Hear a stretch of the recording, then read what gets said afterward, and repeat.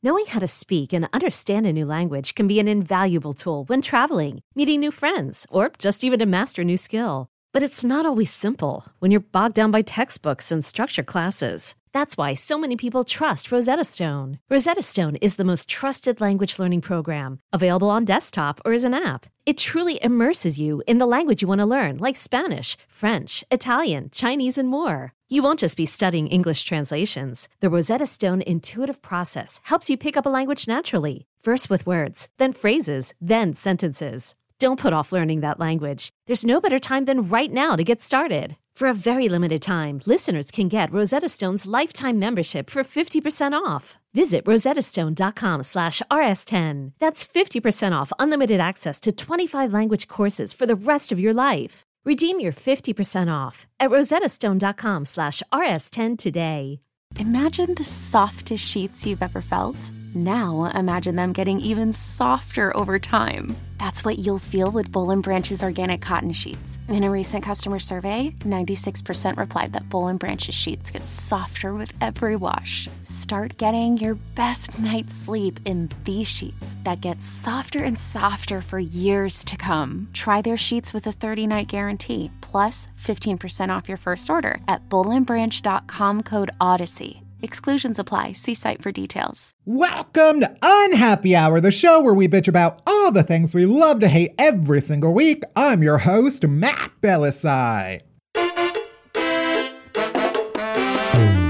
I'm here in my home studio recording, especially far, far away from my producer, Barry Finkel. Hi, Barry. Hi, Matt. Yes, it's true. The rumors are true. I'm recording from my parents' closet, and I am what? 29 by the time that this episode comes out, because my birthday was when? Last Sunday. Happy birthday to me. That's right. I almost forgot. Did you? Because I feel like I remind you daily, so. Yeah, obviously not. But obviously I've lost all track of days and months. But yeah, I thought it was going to be like the day this came out, but it'll be old hat by then. So I don't give a fuck anymore. Yeah. How are you on this beloved birthday week of mine? Not great. I don't know. I've had like a weird, like bad mood week. So perfect for this podcast, not perfect for like my general well-being. Right. I don't know. I just have been in like a weird mood all week. I think a part of it is there's like weird, I would think of it as like reopening pains of like, there's just like a weird readjustment to like, I don't know. I feel like FOMO is very real right now for me. Because it was like FOMO took the year off, basically. Right. And now she is back with a vengeance.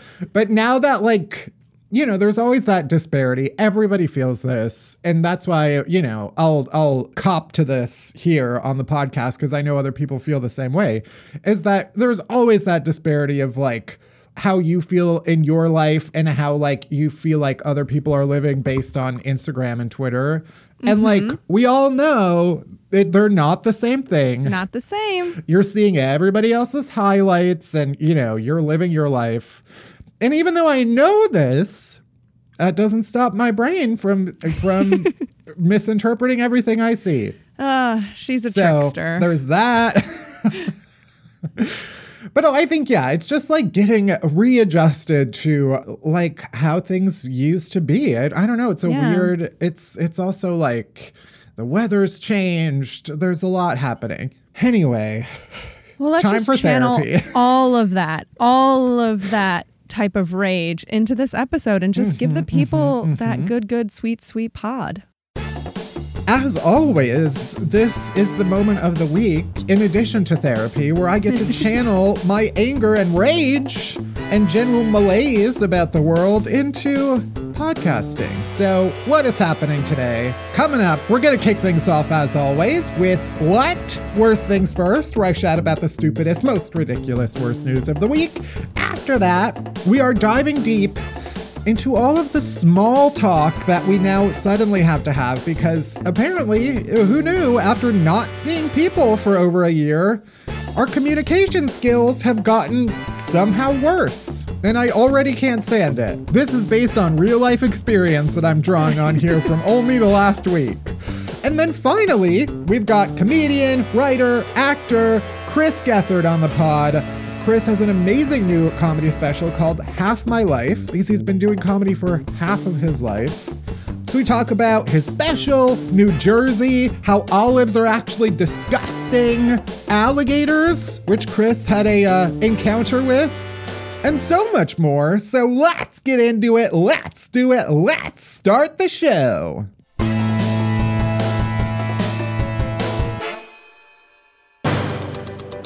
All right, worst things first. Let's talk about the worst news of the week. First, we talked a lot recently about firefighters and whether it's their job to rescue cats from trees.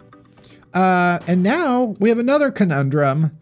The Chicago Fire Department was flagged down recently by a bird owner attempting to rescue their pet macaw who had flown up to a second-story ledge.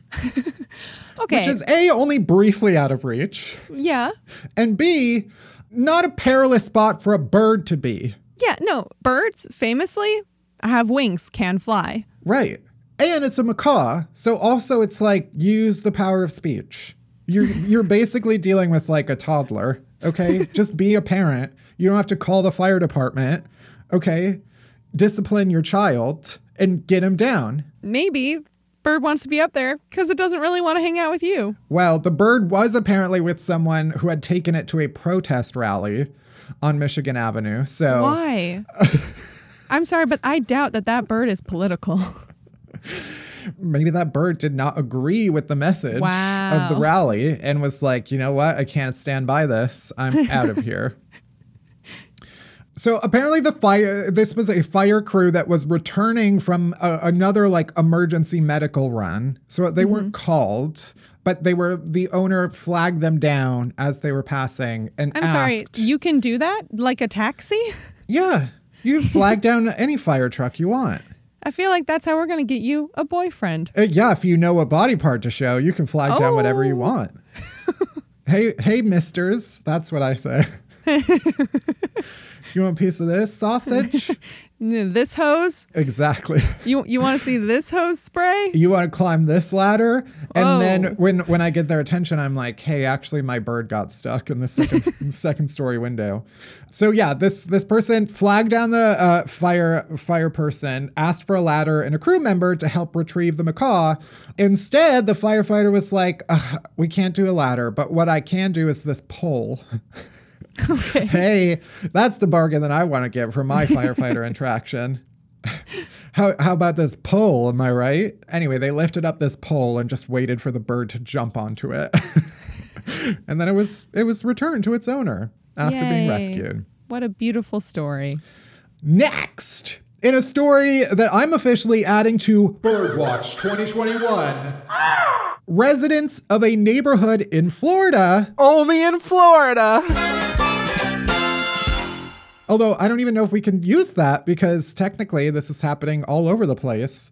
Residents say they've been consistently under attack by an invasion of turkey vultures that are wreaking havoc on their community. I especially don't like turkey vultures because they're trying to claim turkeydom, you know?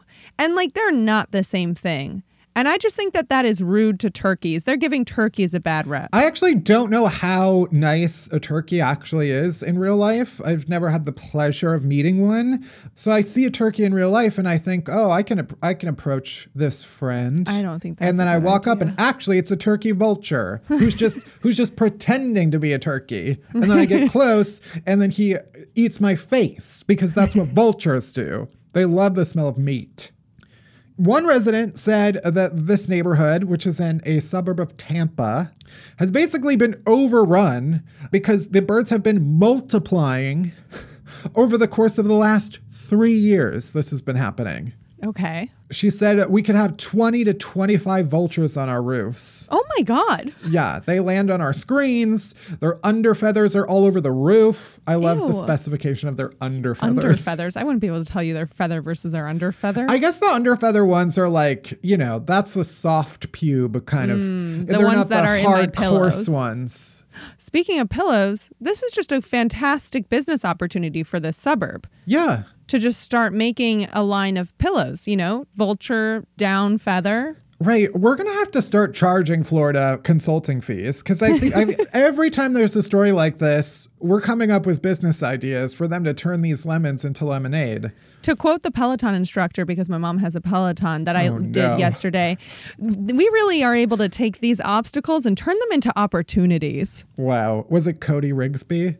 No, but my mom loves him and did mention that, you would be great with him. Okay, sure. Classic mom behavior. The residents did say that the Department of Agriculture has promised that they would remove the vultures, but no timetable has been set yet. So they just have to sit around and wait while these turkey vultures take fat shits all over their roofs, and nothing gets done. Finally, zookeepers in Berlin conducted genetic testing. Never a good idea. Never. Nope. Have we learned nothing from Jurassic Park? Zookeepers in Berlin were conducting genetic testing on a popular baby polar bear at the Tierpark Berlin Zoo and discovered that the baby polar bear is actually the offspring of an accidental incest breeding between siblings. Uh-oh, we got a Whoopsie. Cersei Jamie situation here. What a sitcom mix-up. Oh, no. I got my polar bear genitals mixed up, and now we got a freak baby. Yeah, the scientists got suspicious when they were like, why is this polar bear have two heads and speak full English? Okay, here's what actually happened. So there were these two adult polar bears, or I don't know how you classify it. They were past baby making age. They had their periods. Right. They'd had their first blood. One was from Russia named Tonya, and one was from Germany named Woloja. Wow. No idea which one had the penis and which one had the vagina. And so Russia and Germany decided to let them fuck, and they had a baby polar bear named Hertha. Beautiful name. Beautiful. But a little bit later, zookeepers discovered this document mix-up that revealed that Tonya was listed as the daughter of the wrong parents. There was a mix-up because Tonya was born within a few days of this other polar bear. Okay. And they got those two mixed up. Oh, no. Switched at birth. Right. It was a switched at birth situation. And so I guess the Woloja was supposed to fuck the other polar bear. That would have worked out. But somehow they got patched up as brother and sister. Seems like they didn't mind too much. No, they did it. That is pretty fucked up. I feel like they should have. I mean, maybe that's just what happens when you're in captivity. Yeah. Do you think Tonya's having a huge identity crisis right now? She's like, wait, my parents aren't who I thought they were? Yeah, can you imagine the amount of crushing information that hit her all at once? You found out your parents aren't actually your parents. You fucked your brother.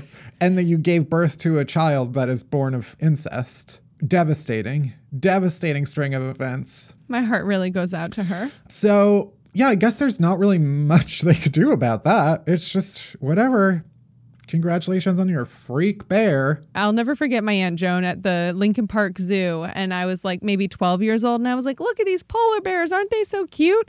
And she just was like, polar bears are one of the only bears that will eat a human unprovoked. And I was like, cool. Thank you so much for that information. Yeah, I believe that. I fully believe that. Yeah, I believe it too. That makes sense to me. It really stuck with me. Polar bears are vicious. I do think polar bears get a bad rap because they're the only bears that when they're filmed or pictures are taken of them hunting, you just see the blood everywhere because it's a white background. They look vicious. So I think this is more of a media problem for them than an actual issue. And you know what? this incest situation, not helping their image. No, bad PR for Absolutely. the polar bear community. All right, that's it for this week's Worst Things First. If you want to hear and see even more stories that were cut from this week's episode, because as you know, every week we record more than we have to, and then the editors go in with their little scissors and cut out all of the best shit, and then I take it and put it on Patreon. So you can head to Patreon and watch all of that. Patreon.com/Matt Belisai. Next, we're diving deep into all of those small talk questions that I'm going to refuse to answer. Deep dive, deep dive, deep dive, deep dive, deep dive.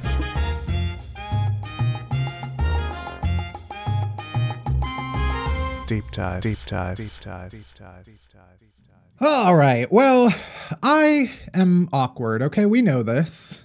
It doesn't come as a surprise to anybody, but it should go without saying that the last year has made me, and probably all of us really, even awkwarder.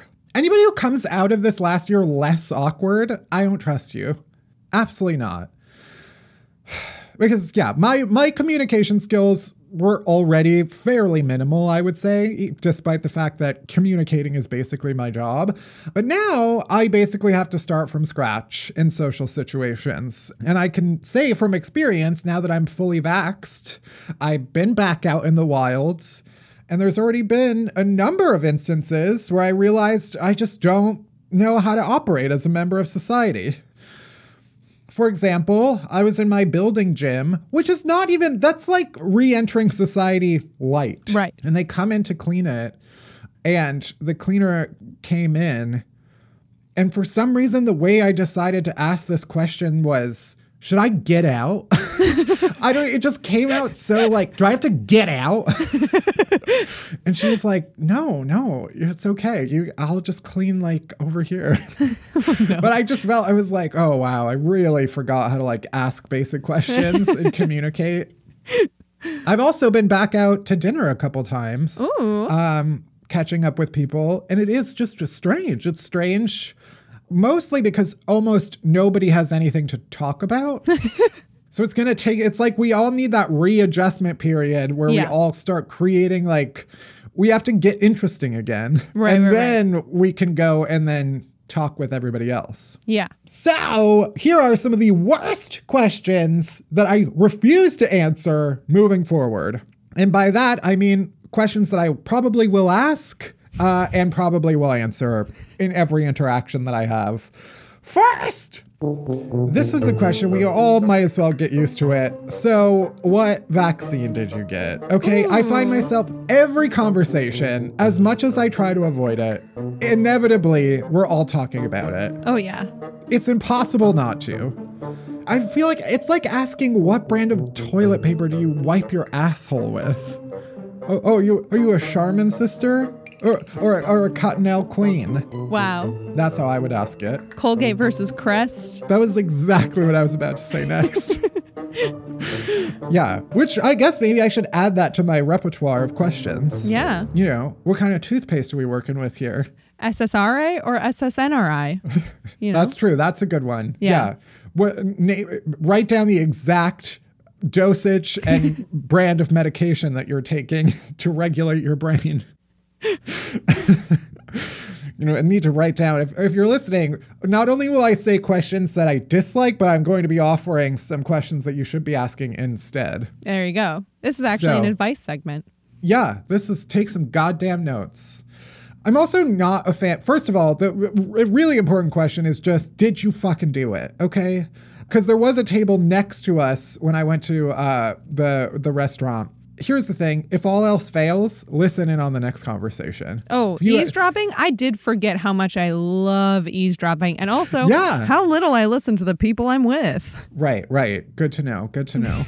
But we at some point overheard the next table, and it was just a guy like vehemently describing why he refuses to get the vaccine to... Unclear if it was like his wife or if they were on a first date. It honestly could have been either. Either way, unclear. She should end it. Yeah, their body language when they got up and left was dark. But yeah, but basically that is the one question. Did you fucking get stabbed? And if not, get the fuck out of my face. Next, other small talk question. Did you develop any new hobbies during quarantine?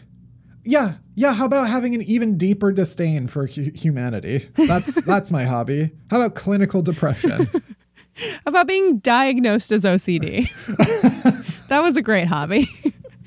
I also fully forgot that I did paint by numbers for a while. And I'm like, am I going to bring that back this summer? I forgot about your paint by numbers phase. Yeah, when I went full Monet on your ass. I think that was pre when I moved. So that was pre when we really started seeing one another in person. Right. Which is probably why I was painting instead of, right. having a friend. It is insane. I think that is what has really gotten to me is I think I went into a lot of these interactions post-vaccine thinking I was sort of aware of all of the things that I knew would be awkward. And then it was realizing oh, there was stuff that I forgot that was going to be awkward. It's the known unknowns, but this was the unknown unknowns. Right. If that makes any sense. Yeah. Also just really taking stock in how long we were away. Right. It was just oh. Right. Yeah. This has been happening for 14 full months. And there were entire phases of that. We had full personal crises begin, peak, and end. And some of them are still peaking. Oh, yeah. Anyway, the hobbies, I'm never on board with the what are your hobbies question. No, what we should be asking is, what are the irreversible self-destructive habits that you developed in the last 14 months? There we go. That will just ravage your brain for the next several years to come. Now that I could talk about for hours. Exactly. Mine, chronic dependency on my phone. Which was building up leading into the last year, but really, really hit its stride. Or how about what snack food is your body now neurologically addicted to?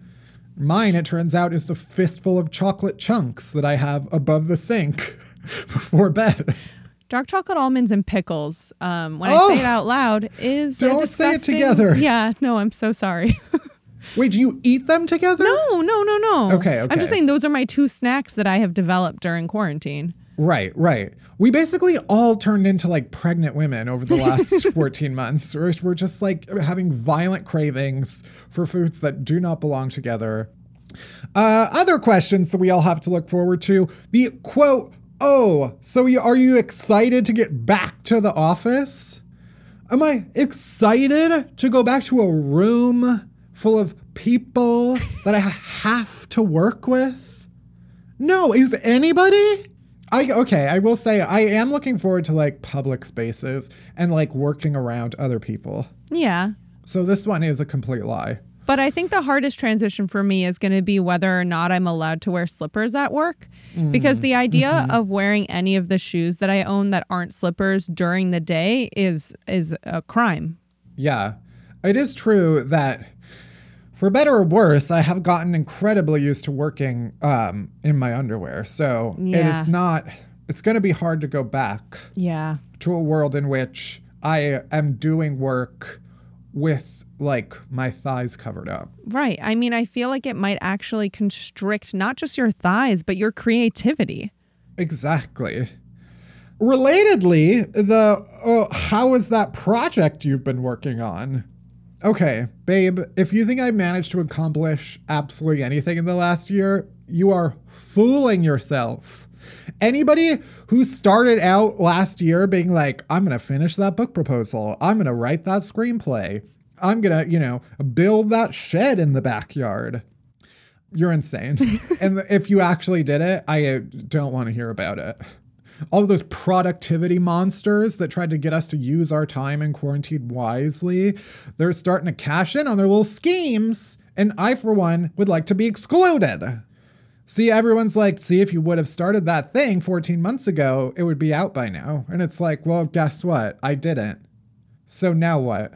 Riddle me that. And then I walk away from the table. Yeah. Next, Anybody who's like, oh, so did you go on vacation in the last year? No, bitch, did you?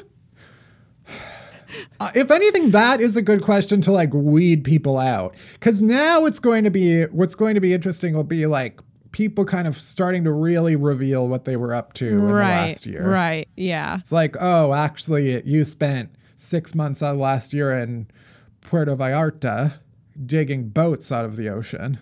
And finally, any discussion of anybody's physical appearance. I don't want to hear it. Amen. Unless you are complimenting me specifically. Yes. In that case, yes. Please, I actually require it. And it is more offensive if you do not tell me that I look wonderful. But yeah, there's so many articles and shit right now that are specifically targeting the like vulnerable state of mind that everybody's in, and the vulnerability of like knowing that people are going to go out into the wild and people are going to see you and like judge you. And that is entirely constructed. That is not how we need to operate in this world. It does not matter what happened. The last year and a half did not happen. Okay, it doesn't matter. Anything that happened in the last year and a half does not matter. Mm-hmm. It's a very inelegant way of saying, I don't care. I don't care if you gained 500 pounds in the last year. People need to stop making comments, stop targeting, oh, you need to, here's what you need to lose your COVID-15. No. Maybe I like it. Yeah. Give me some chocolate covered almonds. And some pickles. And shut your face. And a fistful of chocolate chunks. Anyway, that is it for this week's Deep Dive. Next, we got Chris Gethard on the pod right after this commercial break.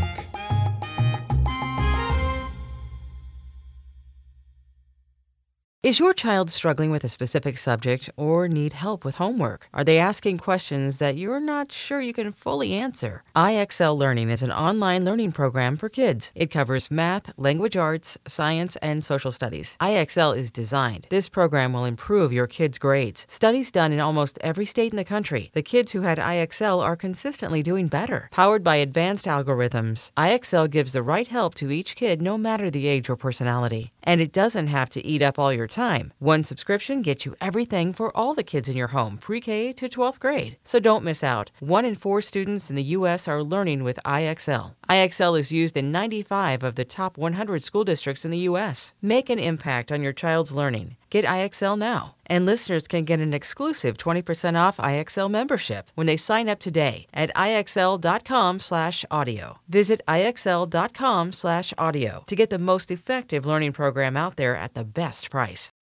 When you need mealtime inspiration, it's worth shopping Kroger, where you'll find over 30,000 mouth-watering choices that excite your inner foodie. And no matter what tasty choice you make, you'll enjoy our everyday low prices, plus extra ways to save, like digital coupons worth over $600 each week. You can also save up to $1 off per gallon at the pump with fuel points. More savings and more inspiring flavors make shopping Kroger worth it every time. Kroger, fresh for everyone. Fuel restrictions apply. Well, my guest complainer today is comedian Chris Gethard. I feel like you truly need no introduction. I would be insulted if I were you and I gave you an introduction bigger. I don't know if that made any sense. Welcome to the podcast, Chris. Thanks. It's nice. That's nice. It's funny because people who are in like the comedy and creative worlds, especially like New York based, will say things like that to me. And it's always flattering. And then it always conflicts with the number of people who say things like, I've never heard of you, or things along those lines. Sure. When my wife will tell people I'm a comedian and actor, and they will respond, I don't know him, things like that. Sure. I understand. It balances nicely, yeah. But, as someone who, my entire world has existed within these 4 walls for the past 14 months. So my sense of, what everybody else is aware of is nil. It's really just what is inside my brain. In this brain, you're a star. Happy to occupy that space for you. Thank you for having me today. Awesome. Well, we always start by asking, what is one thing you hate that everybody else loves? Well, tomatoes seem to be very popular in general among people. And I can eat. I enjoy a good tomato sauce. I am from northern New Jersey, so I'm not a fool. Right. The idea of biting into a tomato to me is akin into, like, in my mind, that's like biting into a balled up wet sock. That's a horrific texture and feeling. And the other one that seems to really drive people nuts, because people go, oh yeah, so it's a texture thing, not a taste thing with tomatoes, and they'll just roll their eyes at me. But when I tell people that I really hate olives, it fills them oftentimes with like an actual simmering anger. People get angry that I don't like olives, and I don't understand why. Is it all olives? Just to clarify, the black olives, green olives. You could not put an olive in front of me that I would willingly put in my mouth. I don't trust them. I don't like them. And I don't understand why that's so hard for people to reconcile. Yeah, I generally agree on the olive front. I think the green ones with whatever the fuck that red thing is, I'm still not entirely sure what is stuffed inside of an olive. Can't do it. No interest. And people get so mad. My friend Don is very into cooking, and he's like, it's fundamentally one of the most important things you can have for flavor. And I'm like, I don't care. Get it away from me. I don't like it. Wait, does that include olive oil then? I can roll with olive oil. Yeah, I mean, oils, I feel have no actual semblance to the thing that they come from. Generally speaking, agree. That's because I have the palate of a 5-year-old, so I would say that. But yeah, olive oil I have no issue with. It's just the actual idea of picking up one of the things, like when an olive is in a drink or on a tray, the idea of actually reaching for that to voluntarily put it in my mouth is just so outside the realm of possibility with me that it would be akin to, like, you know, sitting at like a formal dinner and trying to place my entire fist in my mouth. It's just, I can't fathom why I would ever even consider it. Yeah. I agree. I just, as a garnish, I find it very strange for a drink. I don't really know what it's bringing. I guess people do add olive juice to like a martini. That makes thing. My stomach turn. That very idea. The very idea of adding, the idea that olive juice is a juice that's available, that it's a liquid that one can procure and utilize. Yeah, generally speaking, I'm not a fan. I know, like, you know, pasta water is a thing. Like, you're supposed to, when you're making pasta, you like use the leftover water and it's all starchy. And it just feels like the backwash of everything. And that's what olive juice is. It's all, I don't like that group of liquid. As we're talking now, there's another one that comes to mind. And I hate to throw any particular brand under the bus. I'll do it. We'll at them. People's obsession with LaCroix. Yeah. Really baffles that me. Actually, we've had someone mention that before, actually. I think they're controversial. It really strikes people either way. I'm actually hugely obsessive about soda. I really enjoy soda to probably what I would say is a weird degree. But seltzer, I've always had a very standoffish relationship with seltzer. And I don't understand how LaCroix even ranks as top 50% seltzer, let alone something that deserves this cultish devotion. But you're generally like anti-seltzer though, right? I'm take it or leave it with seltzer. I'm very take it or leave it with seltzer. But I think because of that, I do appreciate a very good seltzer because I can sense that it's not just like water stinging your throat.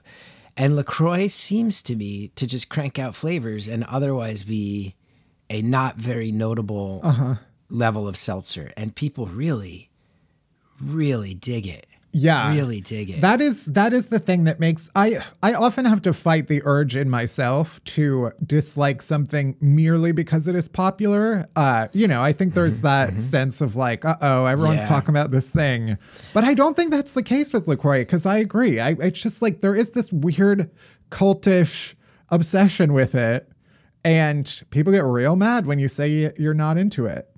It's really like, I feel like you go to other people's homes or gatherings and they will offer you a LaCroix as if that's a flex, as if they're doing you a favor. And I am nonplussed in those moments. Yeah. I also, as you talked about, because now because I've actually worked extraordinarily hard to become a more positive, less cynical person. Well, I hate to drag you back down into Tearing the it depths. down. Years of therapy. On that note, how has the past year been? I watched your special. You were one of the few people I think I've gotten to talk to who's been raising a child in the past year. Yeah. It's been, really weird, as we all would agree. Very tense. I feel bad. I have some survivor's guilt because raising a child, my son was born in April of 2019. So he was not even a year old when everything shut down. Right. And in some ways I have some survivor's guilt because at times I feel like I've been able to have my head in the sand because I'm raising a young one right now, but it's also pretty nice to hang out every single day with someone who has no idea anything's wrong. It's kind of amazing. For example, this morning, my son's biggest source of stress was that he can't find his Lightning McQueen, who's the lead character from the Pixar movie Cars. He loves Lightning McQueen. He was able to find Cruz. He was able to find Ramon. He couldn't find Sarge or Lightning McQueen, and it was bumming him out. And it's really pretty delightful to deal with someone where those are his problems. So yeah, it's been weird. I moved to Jersey too. Just before, bought a house right before the pandemic, actually. I'm not one of the people who fled. New Yorkers, you don't need to hate me. So that's another thing of like, I'm just kind of out in the woods right now. Kind of moved out to the woods pretty far west out in New Jersey and the kids. So I get to hide, get to put my head in the sand a little bit. God bless everybody who's left back in New York City. My old neighborhood at Jackson Heights was hit hard. Yeah. I had a friend of mine, Carmen Christopher, a really funny comedian. He visited me last summer in Jersey and we did an outdoor hang. And we were walking in my neighborhood and we passed this family. And as we walked past, the dad goes, "You guys know what I'm in the mood for? I could really go for a root beer float." And Carmen, who still lives in Brooklyn, I watched him like honestly start like shaking with almost this half rage, half defeat. And he's like, "Is that what you people are fucking worried about? Like out in the suburbs?" He's like, "There were protests on my block last night. Like on my block, there were actual marches last night. You motherfuckers are worried about root beer floats." I'm like, "Yeah, welcome to the burbs, my friend." Right. Yeah, that's the thing. It's like, setting aside the kind of, how badly New York was hit with the pandemic and, protests. And it's also just like the craziness of the last year has made the appeal of just kind of living in anywhere else. Like, it's hard to fight the urge to like say, okay, I just want to get out because too much is happening right here. And it's more just like, I don't know, there's something about living outside of the city that just feels peaceful and nice. Well, and you worry about root beer floats. I was cooked on that. I lived in New York for 16 years, which is not even that long by many people's standards, but I was always half in, half out. I always loved New Jersey. Like anyone who's followed me for more than 5 minutes knows I've never been able to shut up about New Jersey. I always kept a car. I owned a car all 16 years I lived in New York City. That's quite rare. And yeah, like having a kid in the city too instantly. Right. All the things you put up with, because you don't get to participate in any of the charm anymore. Not staying out late. You're not getting a text from someone that's like, "Hey, I'm in your neighborhood," and you're like, "Oh, what are you doing in here?" And then you run out and meet them and hang out for a few hours. You don't have that. You don't have the ability to kind of just go where the winds take you, which is so much of what's completely intoxicating about being a New Yorker. So once you don't have that, then all the things you put up with are not worth putting up with anymore. Like about 6 or 7 months before we moved, I was on a subway train with a masturbator. It's like, can't do this. Thank God my son wasn't with me. There was one time where I was carrying his stroller. His mom had him. He wasn't in the stroller. I was carrying the stroller down some subway steps, and everyone cleared out. And then one woman came up from the bottom of the steps and started walking towards me. And we were on it. I was probably 3 steps from the bottom, and we met, and she just stood in front of me, and we were in this standoff. And I finally was like, is there any way you could, because the stroller's fucking huge. I'm like, is there any way you could just like step down the 2 steps so I could get... But, and she goes, "Oh, come on," and pushes the stroller into my chest and like shoves past me. And it's just like, these are the types of New York behaviors that are just like sort of subhuman. And I don't get to participate in all the other sides of New York that justify this anymore. Right, exactly. I just can't do it. Yeah, I have thought recently about just the amount of stuff that when you live in a city like New York, you sort of take in without even realizing that you're taking it in, and how horrible some of those things are. I used to tell a story on stage about this. We were going over the bridge in the subway. It was like the one of the trains that goes on the Manhattan Bridge. And this woman, it was an older woman who fell out of her seat onto the subway floor. And someone's reaction was to pull the emergency brake, which brought the train to a grinding halt over the bridge. Yeah. Where no help was going to come. And yeah, I think a lot about how, like, I mean, I didn't know what to do in that situation. There were other people who took action. I don't know what the hell happened to that woman. Like, I just had to go about my day having witnessed that. Anybody who spent time living in New York heard your story right there. And our gut instinct is not, oh my God, I hope the woman is okay. Everyone who's a New Yorker, everyone who's not a New Yorker probably went, oh my God, what happened to the woman? Everybody who has lived in New York for even a couple of years went, who's the fucking moron who pulled the emergency brake? Like, now we're all going to, our days are going to be longer. Jersey's a little better than that. Despite its many flaws and its reputation, it's a little better than that. Yeah, I was going to say, I do you feel like the New Jersey reputation is improving? Do New Jerseyans even want the reputation to improve, or do you sort of like revel in the... I think we like it. I think we like it for a few reasons. First of all, it is a culture that's kind of driven by toughness. And it's a culture driven by proving other people wrong and of like sort of drawing lines in the sand. And so the idea, I think Jersey secretly does like getting judged a little bit, getting pushed around a little bit. I think it's what makes a lot of people here sort of like stand up and get to work. But then I think the other thing is, like, I'm not trying to pat myself on the back too hard. I moved very far from the city, but I live in an area that is like beautiful. You walk around here, it's beautiful. People who drive out to visit me go, I can't believe I just drove down roads with all those trees and little winding roads, and I passed this and that. And again, I moved out into the middle of nowhere. But most people don't realize that the large majority of New Jersey is actually like pretty nice and pretty chill. And the people are pretty kind. So I think that's the double-edged sword. It's like, yep, keep saying whatever you want. Then we get to have this for ourselves. And also keep saying what you want. Because I know for me as an artist, I was at my best when I really had a chip on my shoulder. And that's just, you grow up in North Jersey in particular, you have a chip on your shoulder. You have a chip on your shoulder. There's no way around it. Yeah, I think about that all the time, actually. That thing about like having the chip on your shoulder. I mean, I think it's like a trope in comedy that you like have to be pessimistic or like depressed in order to like draw on that and be funny. And like, you know, if you work on trying not to be that way, that like your comedy will suffer because of it. Yeah, there's definitely that sad clown myth, or like you have to be fucked up to be funny thing. And I don't think that's so true. I definitely think I have less interesting things to say now than I used to, that I'm happier, but I can still go on stage and get a laugh. I've done that in recent memory. Right.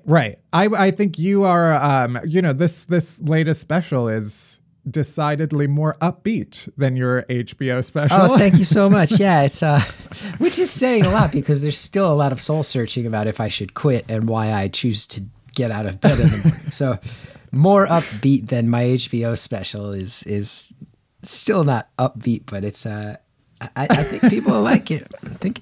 I would say it's upbeat. Good. I would classify it as good upbeat. to hear. Good. I mean, on that note, so the special, you filmed it back in 2019. It's in all of these kind of unconventional venues. Famously in, a gator enclosure includes, so that's one of them. Also a pancake breakfast at 9 a.m. Do you enjoy the challenge of it? Is that it? Or is it more the just more intimate atmosphere? It's a couple things. It's like, I do love a good challenge. And I did come up in what's, the alt comedy world as it's known, which I think is all kind of descended from a few people, Andy Kaufman among them. And the idea of just do it in a way that's unusual, do it in a way they're not expecting. I do the comedy clubs. I mean, I've done the Funny Bone in Syracuse where you're on the 3rd floor of a mall across from a Margaritaville and next to a Dave & Buster's. I've done that. Culturally, I think I'm a much better fit in a music venue or an art space or, a DIY collective. Those are places that I grew up going to with the bands I liked. Right. I really feel like culturally that is a huge side of my comedy that I want to show off is most times you see a special, it's somebody at Radio City Music Hall or some fancy venue. I'm like, that's not really what I do. I've been successful enough to have an HBO special, but still I'm praying to see if I can sell out the music club in Baltimore, the Otto Bar, my favorite venue, So I wanted to show what it really looks like out there for me. And then the alligator stuff and the pancake stuff is definitely, I very often someone will present a bad idea or I will have a bad idea pop into my head and it will just make me smile. It would just make me really happy to say, I think that's a really bad idea. I should probably go do it and see what happens. Yeah. I feel like that voice that says I should go do that thing is why you should never stop. Because I like that voice. That voice is powerful in me. If that voice is no, I shouldn't do that. Guess what I'm not going to do? That. I wanted to move to a section we call Elaborate. Not to drag you further into my world of hating on shit, but this is where we have some tweets of yours. Oh, wow. We basically searched the word hate and have you elaborate on them. Most, I will say, were pretty innocuous. You haven't tweeted I hate you at Hillary Clinton or anything, which is good. That's my barometer. Okay, so one tweet was in response to someone who said they found your voice soothing, and you said that you hate your voice. I do. So it's good to know that other people get something out of it.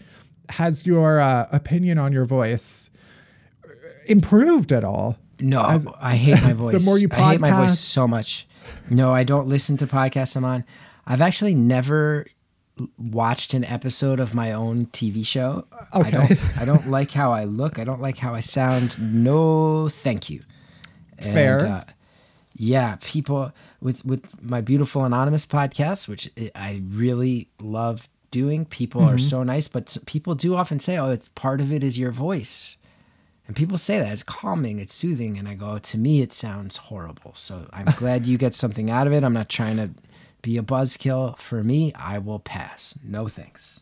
I enjoy your voice as well, and that's Thanks. coming from someone, granted, whose voice I also despise my own voice. I've always had a very, nasally voice, but you know what? I aspire to your voice. I will take it. You can see how uncomfortable I am even considering the idea of any other opinion regarding my voice. Not a fan of my voice. Okay, a completely different tweet. This one is, I think this was in response to someone as well, which is, wait, you hate chocolate milk, but you love strawberry milk? That is so fucked up. You're allowed to like strawberry milk. You can't skip the chocolate milk intermediary step on the way. That's very concerning to me. No. Very concerning. Yeah. That is a very important bridge there. I don't really know who likes the flavor of strawberry milk, but not How do you feel about strawberry chocolate milk. I think I never liked it as a kid. I probably am more inclined to it now as an adult, which is ridiculous. I have a feel. I'm the opposite. I remember liking it as a kid. And from an adult perspective, I'm assuming I liked it to say I liked it and that I would hate it now. Uh-huh. But maybe I have to go try it. Although, I mean, I don't even want to drink a glass of milk now. Right. That is, I would say, one of the most disgusting things about me is that I could just straight up drink a glass of milk. Really? In 2021, you're still drinking milk straight? I mean, I don't actually do it that much, mostly because I'm fairly certain I'm lactose intolerant now, and I don't really want to go down the road that'll take me. So I've switched to some of the alternative milks, you know, your almonds, your oats. But will you sit and drink a glass of almond milk? No. I only will enjoy it like in cereal or something. Even then, it is a step down in my opinion. But I could drink a glass of milk. See, at the age of 40, the idea of me drinking a glass of milk seems so far away from my reality that I question. I have memories that it used to happen. That was I don't know. It was like a normal drink around our house, you know. It was encouraged. It was healthy. Yeah. We really bought into the dairy campaign that our bones would simply fall apart if we did not drink a glass of milk at every meal. My 2-year-old, the doctors tell us to have him drink milk. And we try, and I would never consider it for myself. Okay, last tweet, which I'm just personally curious about, also 10 years ago. This was something your mother said, which was, I just recently decided I hate monkeys. And there were a couple of tweets about how your mom hates monkeys. And I wonder if that has developed at all. She hasn't mentioned it much lately, but I'm not surprised. I don't remember it.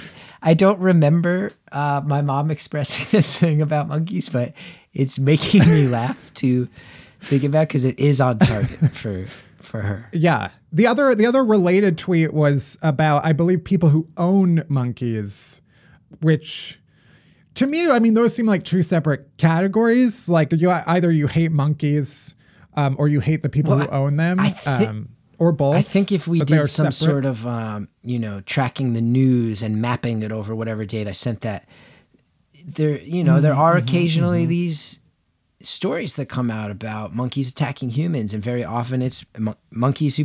I think what my mom hates, if I remember right, is somebody who buys a monkey and like puts it in overalls and then puts it in like a St. Louis Cardinals hat and brings it around to as if it's a pet or a little baby or a toy. I think my mom hates that those monkeys are predisposed to eventually tearing the faces and genitals off of their quote unquote owners. Right. So I think those monkey stories scare my mom. It's making her hate monkeys, and then I think she's realizing I don't want to hate monkeys. I hate what man has done to monkeys. Right. But tell you what, my mom's favorite movie growing up was Planet of the Apes, so it all really does tie together. It does all track. Well, on that note, so people can listen to your podcast. The special comes out June 1st. Correct. Where can people find that? It's one of these ones that's just going to be on a million different streaming platforms. So if you got a Roku, an Apple TV, all Amazon, it's going to eventually be everywhere. So you probably already have a thing on your smart device that can get it. That one Tubi, you know how there's that one Tubi you see all the time? There's those apps, you never open them. Right, yeah. It's going to be on a bunch of those. It's a weird thing, but it fits my character. So I would say give it a cursory Google search and you will almost definitely find a platform you already have that is hosting this thing. Right, and it is Half My Life. Half My Life. Amazing. Well, thank you so much. This was so much fun. Yeah, that was a pleasant conversation. All right, we're almost there. We're almost at the end of the show. But first, our chasers. Chasers are what? the good stuff that helps all the bad shit go down easier, starting with Do Better White People, where we highlight some anti-racism resources and other actions we can take to make our world a little bit better.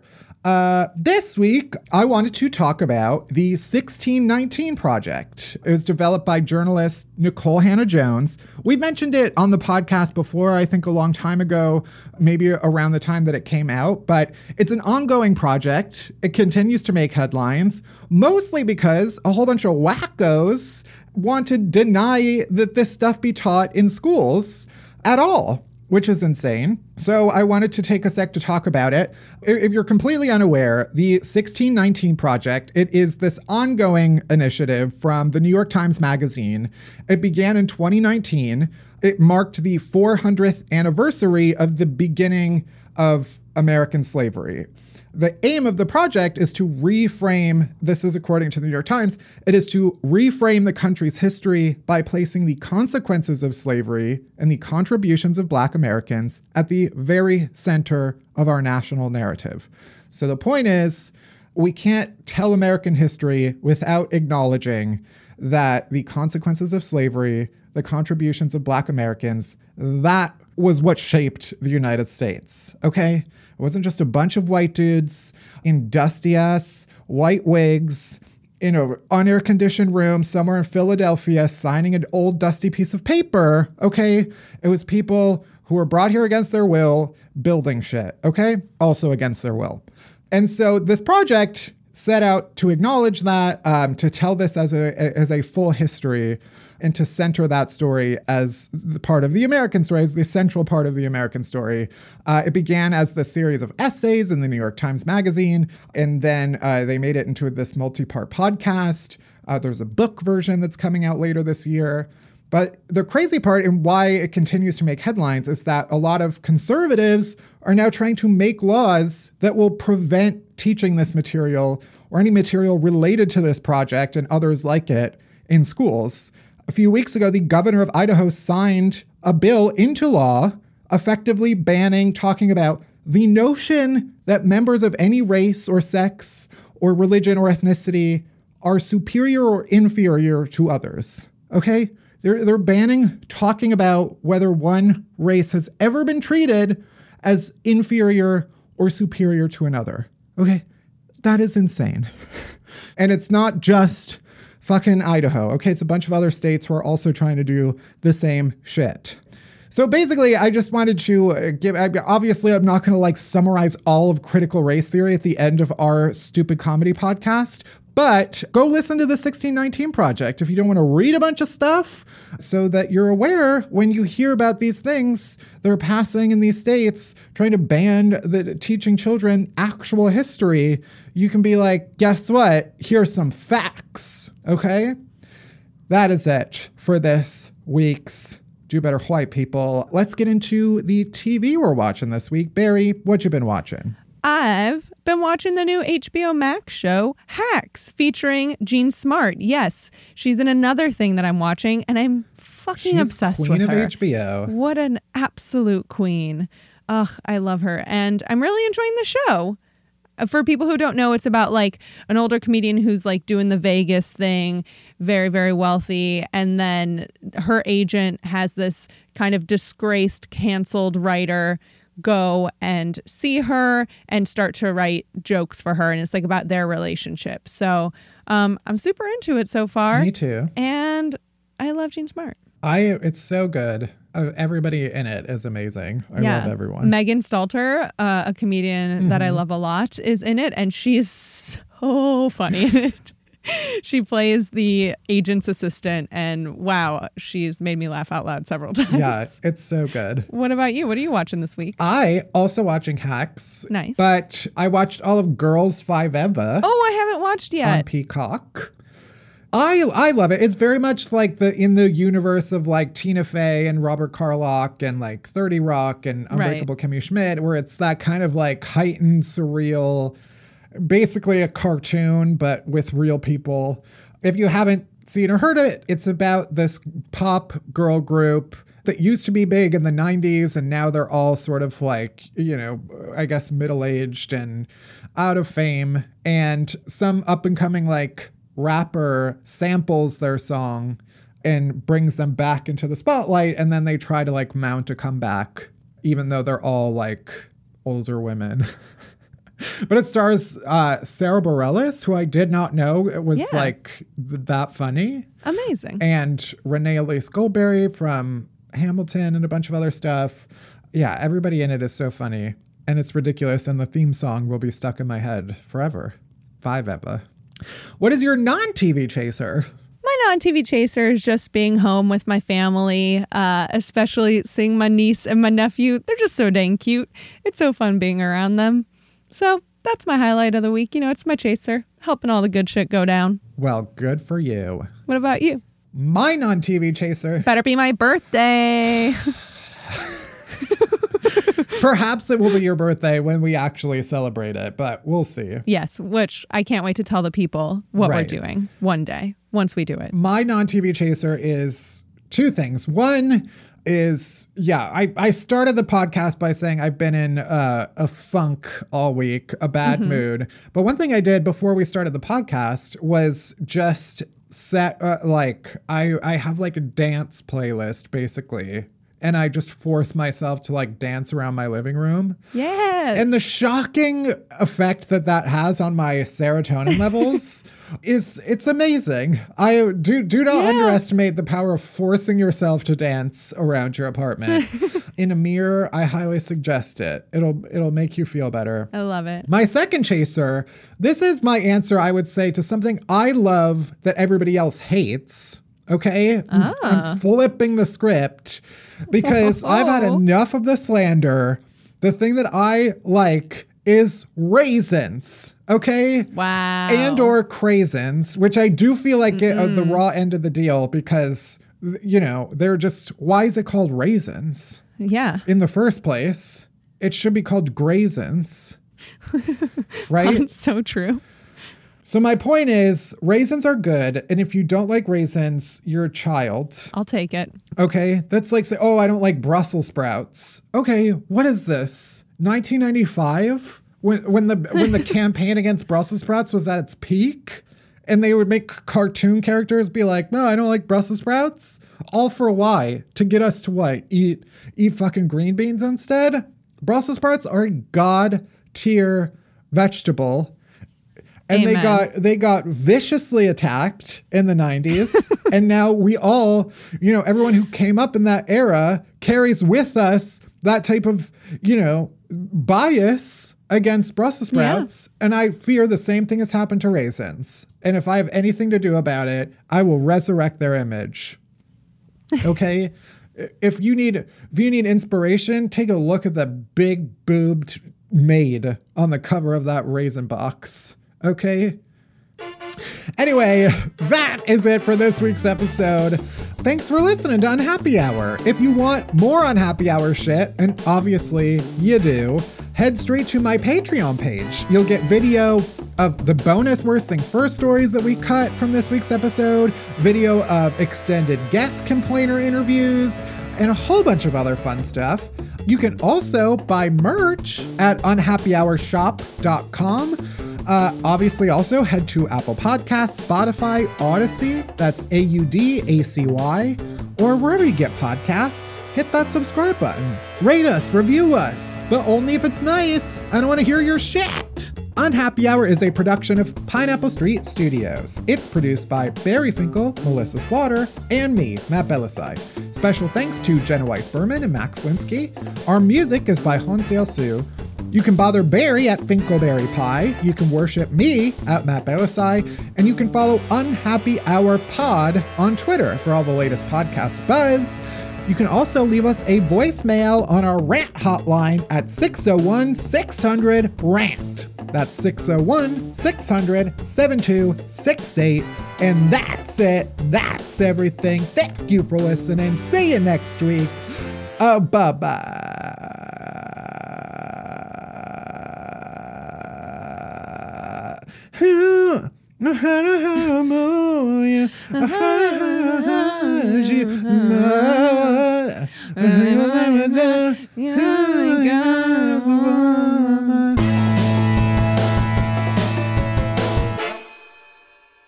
Happy 5-year anniversary to Dangerous Woman, which was not that song.